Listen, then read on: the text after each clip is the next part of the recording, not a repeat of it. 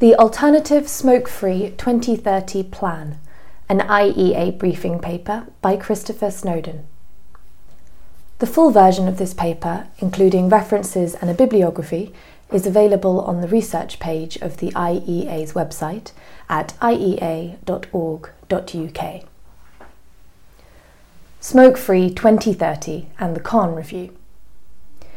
During the last days of the Theresa May administration, in July 2019, the government issued a Green Paper pledging to make England smoke-free by 2030. Smoke-free is defined as having fewer than 5% of the adult population smoking, down from 14% in 2019. In 2022, Dr. Javid Khan, the former CEO of Barnardo's, was commissioned by the Department of Health to develop some policies to achieve this target. In the event, he concluded that the target was insufficient and issued a set of proposals aimed at eradicating all tobacco use by 2040. Published in June 2022, his report took the tax and ban approach to tobacco control to ludicrous extremes. His recommendations included the idea of painting all cigarettes green or brown, raising the age at which tobacco can be purchased by 1 year every year, quote, until no one can buy a tobacco product, unquote, banning smoking outdoors, putting health warnings on individual cigarettes, banning the depiction of tobacco use on television before 9 p.m, and immediately raising tobacco taxes by more than 30%, so a pack of cigarettes costs around £20. Although Khan's review was titled Making Smoking Obsolete, his policy proposals focused almost entirely on supply-side interventions, designed to make smoking as unappealing, expensive, and inconvenient as possible. This misunderstands the nature of obsolescence. Popular products generally only become obsolete when a better alternative comes along.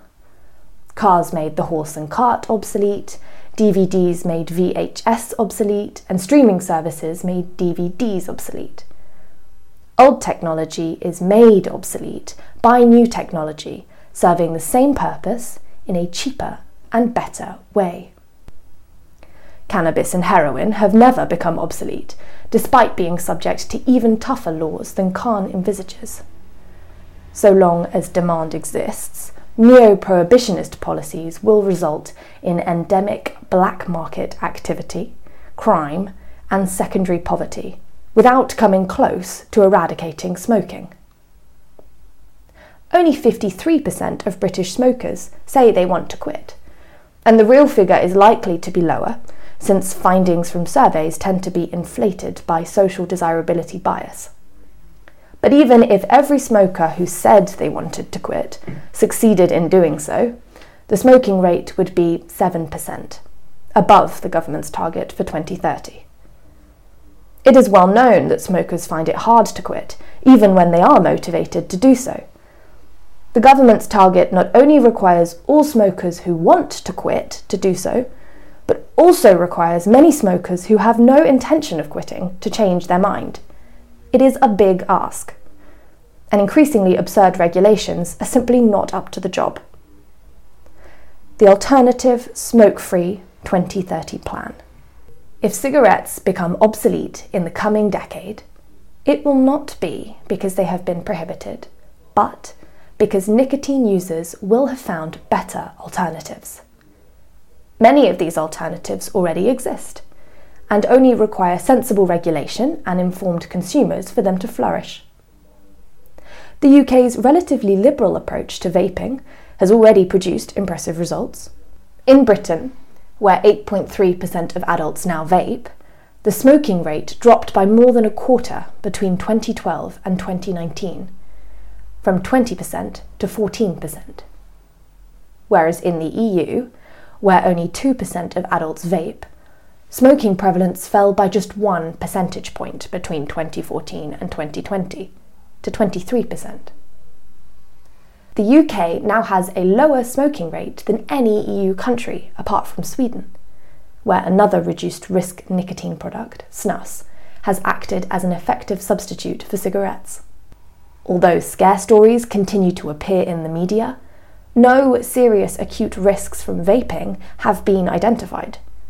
And the Royal College of Physicians has concluded that the long-term risks are, quote, unlikely to exceed 5% of the harm from smoking tobacco, close quote. There is very little evidence to support the theory that vaping acts as a gateway to smoking. Only 0.4% of people who have never smoked currently vape. The British Medical Association has admitted that its earlier concerns about vaping renormalising smoking have not materialised. Vaping is not the only safer alternative to heated tobacco products such as IQOS and Glow pose less risks to health because they do not involve combustion. Snus, a smokeless tobacco product that originated in Scandinavia, is safer still and does not cause any form of cancer. Nicotine pouches, which resemble snus, are newer products but are assumed to be virtually risk-free since they contain no tobacco and consist mainly of cellulose. The UK has made impressive progress with tobacco harm reduction, but more could be done. As of 2022, 28% of smokers have never even tried an e-cigarette, but the majority of those who have tried them have not become long-term users. We present below 12 simple, low-cost policies that could be introduced to reduce the smoking rate by getting smokers to switch to safer products. Information. Consumer ignorance is a major barrier to the consumption of low-risk nicotine products. Myths about vaping, causing popcorn lung and other diseases, have proliferated on social media. Scare stories regularly appear in the press. As a result, a report from Public Health England concluded in 2021 that, quote, perceptions of the harm caused by vaping compared with smoking are increasingly out of line with the evidence, unquote.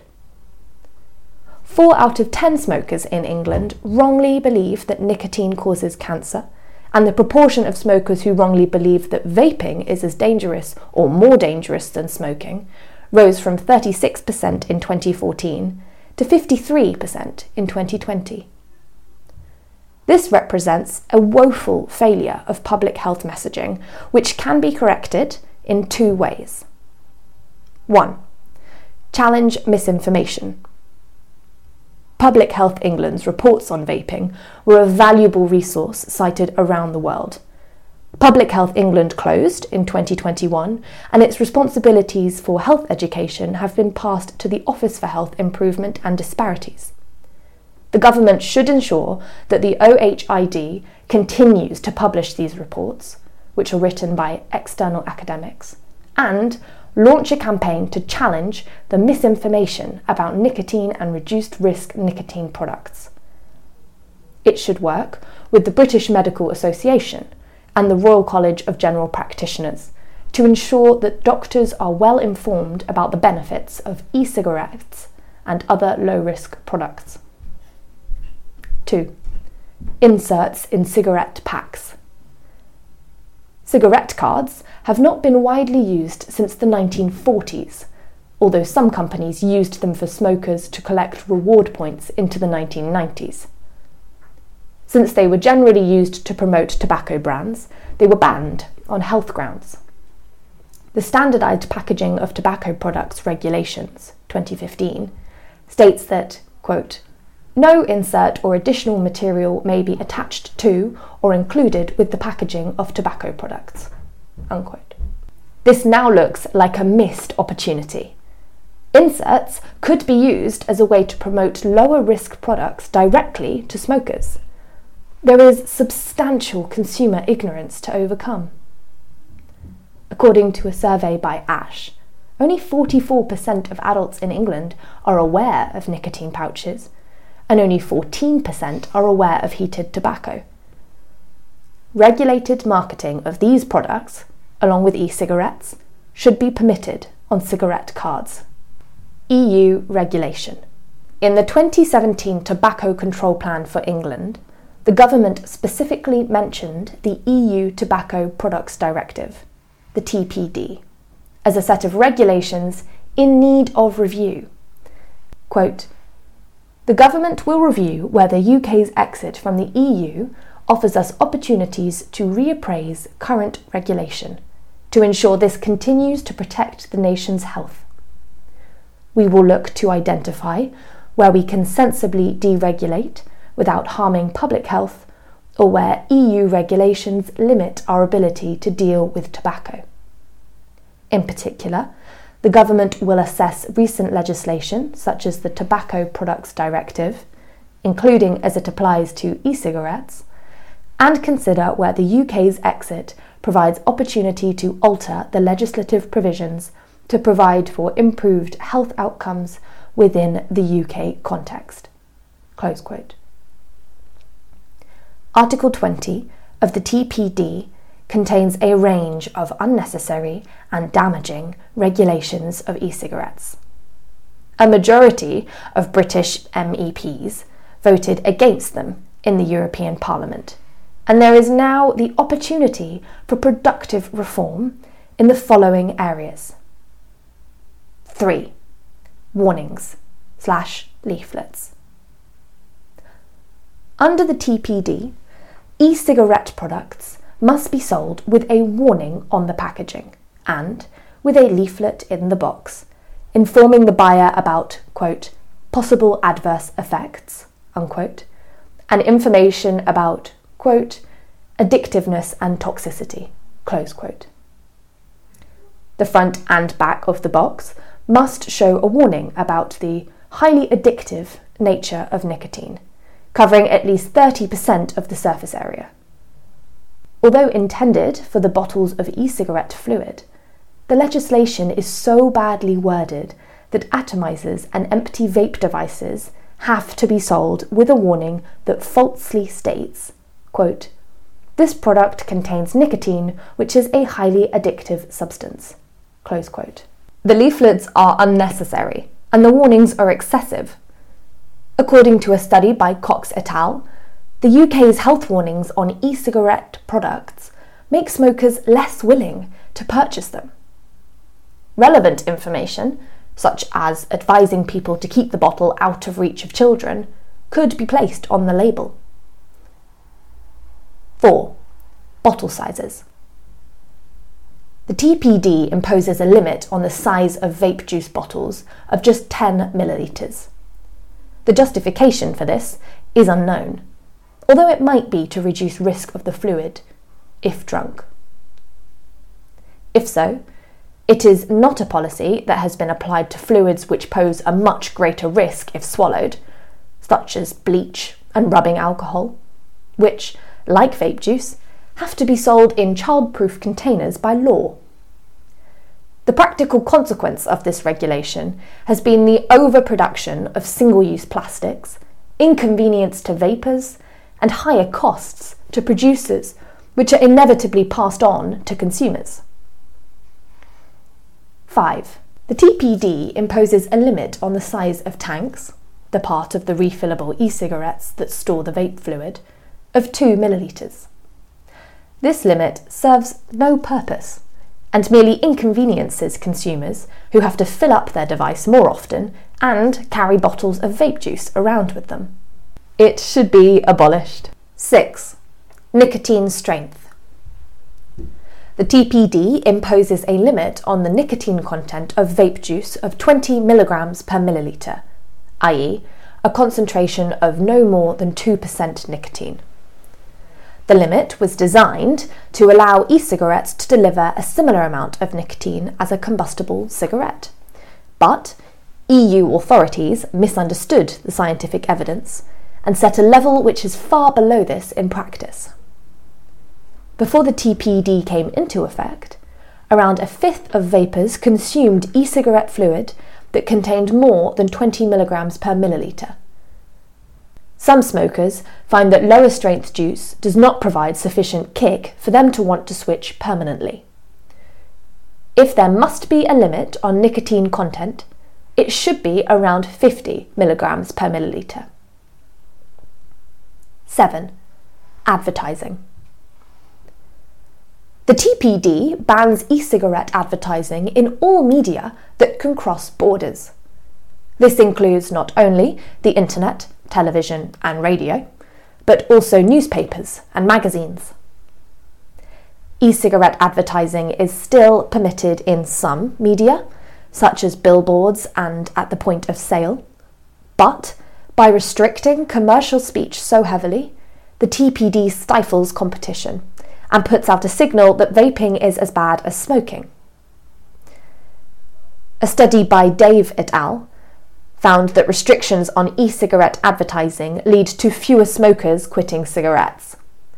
The current restrictions should be significantly relaxed, and e-cigarette advertising rules should focus on content rather than medium, as with alcohol. Other low-risk alternatives. There is more to tobacco harm reduction than vaping. There are currently 3 other promising products. 8. Snus. The EEC banned snus across the common market in 1992, although Sweden negotiated an exemption when it joined the EU in 1995. In response to growing epidemiological evidence showing the very low-risk profile of snus, the EU took the highly unusual step of removing the cancer warning from Swedish snus in 2003, and yet the ban remains in place. Now that Britain is out of the EU, the government should legalise snus by repealing the Oral Snus Safety Regulations Act of 1989 and the Tobacco for Oral Use Safety Regulations of 1992. Switzerland has already done this, reversing its ban on snus, which it had imposed to align with EU regulations, in 2019, citing the low-level risk associated with the product following a court case. 9. Heated tobacco. Heated tobacco products, otherwise known as heat-not-burn products, emit aerosol particles rather than smoke, and therefore produce fewer, quote, harmful and potentially harmful compounds, close quote, than cigarettes, with reductions of 50% for some chemicals, rising to more than 90% for others, according to the Committee on Toxicity. However, the evidence for this comes mainly from research commissioned by the manufacturers, and this has allowed critics to cast doubt on the findings. The government should commission its own research into heated tobacco products, as it did with e-cigarettes. If this research confirms that there are substantial health benefits from switching to these products, heated tobacco should be exempt from the Tobacco Advertising and Promotion Act of 2002 and should be regulated differently from cigarettes. 10. Nicotine pouches. Nicotine pouches are essentially tobacco-free snus and are believed to have an extremely low-risk profile since they contain no tobacco and involve no combustion. Since they do not contain tobacco, they can be legally sold to children. Self-regulation largely prevents this in practice, but it is a loophole that should be closed. The government should also commission the OHID to carry out research into the relative risks of nicotine pouches and smoking, as it has done with vaping. Do no harm. 11. Don't do anything stupid. As of 2021, 13 EU countries had an excise tax on e-cigarette fluid. This is a mistake. The economic evidence is clear that taxes on vaping lead to more smoking. A few EU countries also have restrictions on the range of flavours available, and there is currently a global campaign funded by the billionaire Michael Bloomberg aimed at encouraging governments to ban all e-cigarette flavours apart from tobacco flavour. This should be resisted. Flavours are a fundamental part of vaping's appeal to smokers. Goldenson et al. Concluded that, quote, observational and qualitative studies suggest that flavoured e-cigarettes may aid adult smokers in smoking reduction and cessation efforts. Former smokers cite the wide variety of available flavourings and superior taste of e-cigarettes as factors that aid smoking cessation, and note that restricting the availability of flavourings would make the vaping less enjoyable and reduce the appeal of e-cigarettes. Close quote. A study by Yang et al. Found that the ban on e-cigarette flavours in San Francisco led to increased smoking prevalence among 18 to 24-year-olds. Cigarettes and e-cigarettes are direct substitutes. As a general rule, anything that makes vaping less appealing will make smoking relatively more appealing. 12. Introduce an innovation principle. One way to avoid reckless overregulation of low-risk nicotine products is to introduce an innovation principle as a counterweight to the frequently misapplied precautionary principle. As outlined in Hewson and Snowdon, such a principle could be stated as, quote, new or innovative technologies should not be held to a higher standard of safety than existing ones where the level of risk is comparable, other than to the extent that they can be shown plausibly to exacerbate the risks from the existing technologies. Otherwise, their potential to deliver benefits will be lost. Conclusion. It should be remembered, although it is ignored in the Khan Review, that smokers enjoy smoking. If they can derive a similar amount of enjoyment from using safer nicotine products as they derive from smoking, encouraging them to switch to such products will produce a net gain in societal well-being. Notwithstanding the constraints of EU membership, the UK has generally regulated e-cigarettes in a responsible manner, achieving public health objectives while respecting personal freedom. But public understanding of the relative risks of vaping has gone backwards in recent years, and there is more to be done. The obvious place to start is with unnecessary EU legislation. 6 of the 12 recommendations listed above involve EU directives. In 2018, the House of Commons Select Committee on Science and Technology criticised the legal nicotine limits on e-cigarettes, the EU's advertising ban, and restrictions on tank size. It called for a review of these, quote, regulatory anomalies, unquote, and the government agreed with all 7 of its recommendations. The Tobacco and Related Products Regulations of 2016 is the statutory instrument which transposed the Tobacco Products Directive into law. It should be repealed and replaced with evidence-based regulation. The other priority is to give the public accurate information about the relative risks of novel nicotine products and the very low risks of nicotine itself. With better education and a regulatory system that fosters innovation, smoking may one day become genuinely obsolete. This has been Elise Bousset reading The Alternative Smoke-Free 2030 Plan by Christopher Snowdon.